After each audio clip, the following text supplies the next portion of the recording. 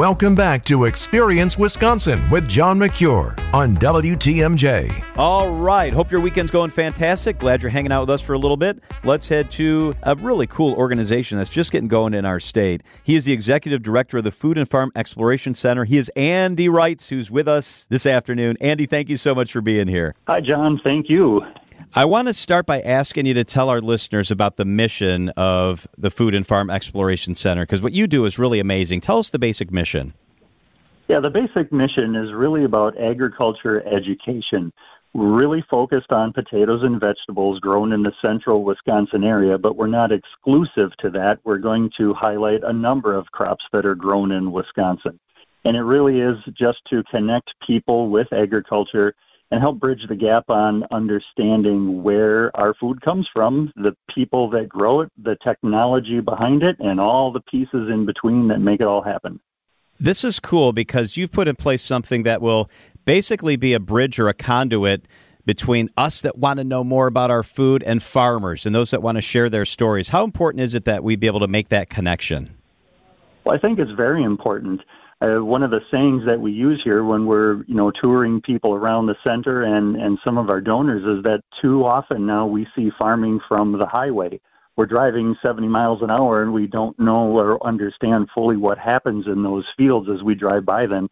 And our goal is to try to bring some awareness to Wisconsin agriculture. Andy Wrights is the executive director of the Food and Farm Exploration Center. This gives us a good opportunity, Andy, to also talk about the mission that we all have to kind of feed the world. And as the population continues to explode, Wisconsin plays a big role in that, don't we?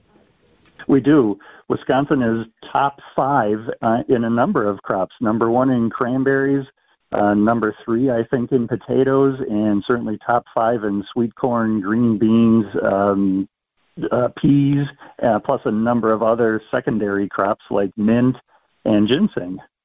It's amazing when you think about it. Wisconsin, I think of Wisconsin as the dairy state, but it's so much more than that. It's crop state also. It is, very much so. In the central sands, central Wisconsin area, we've got plenty of water, good soil, and certainly the infrastructure and the technology and know-how to make it happen. And we're really doing well on that front, where growers and farmers are growing better quality, better yields, using less resources than they were, say, 40 years ago.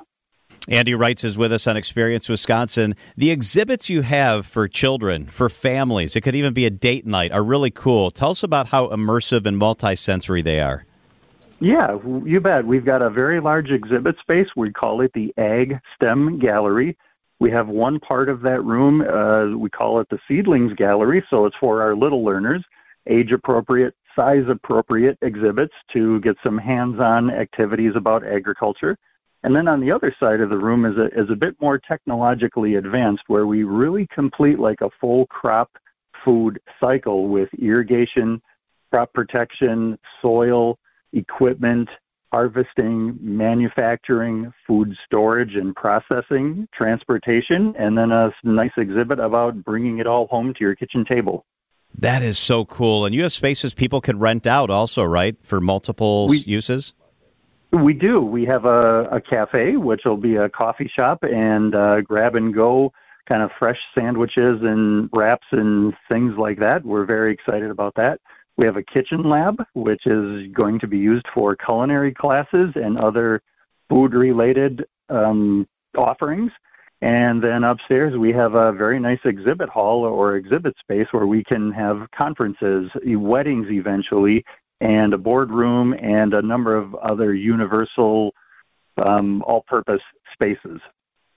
Andy, what I'm impressed about so many things about what you do, but one of them that really jumps out is the industry support. And you've really had that. That collaboration is critical, isn't it, to make your mission complete?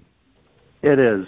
The idea was birthed several years ago from a number of local growers and farmers that just said, we're tired of hearing where food comes from, and that's the store. So what are we going to do about it? So the idea got hatched, and it became reality now with a nice project here in Plover, Wisconsin.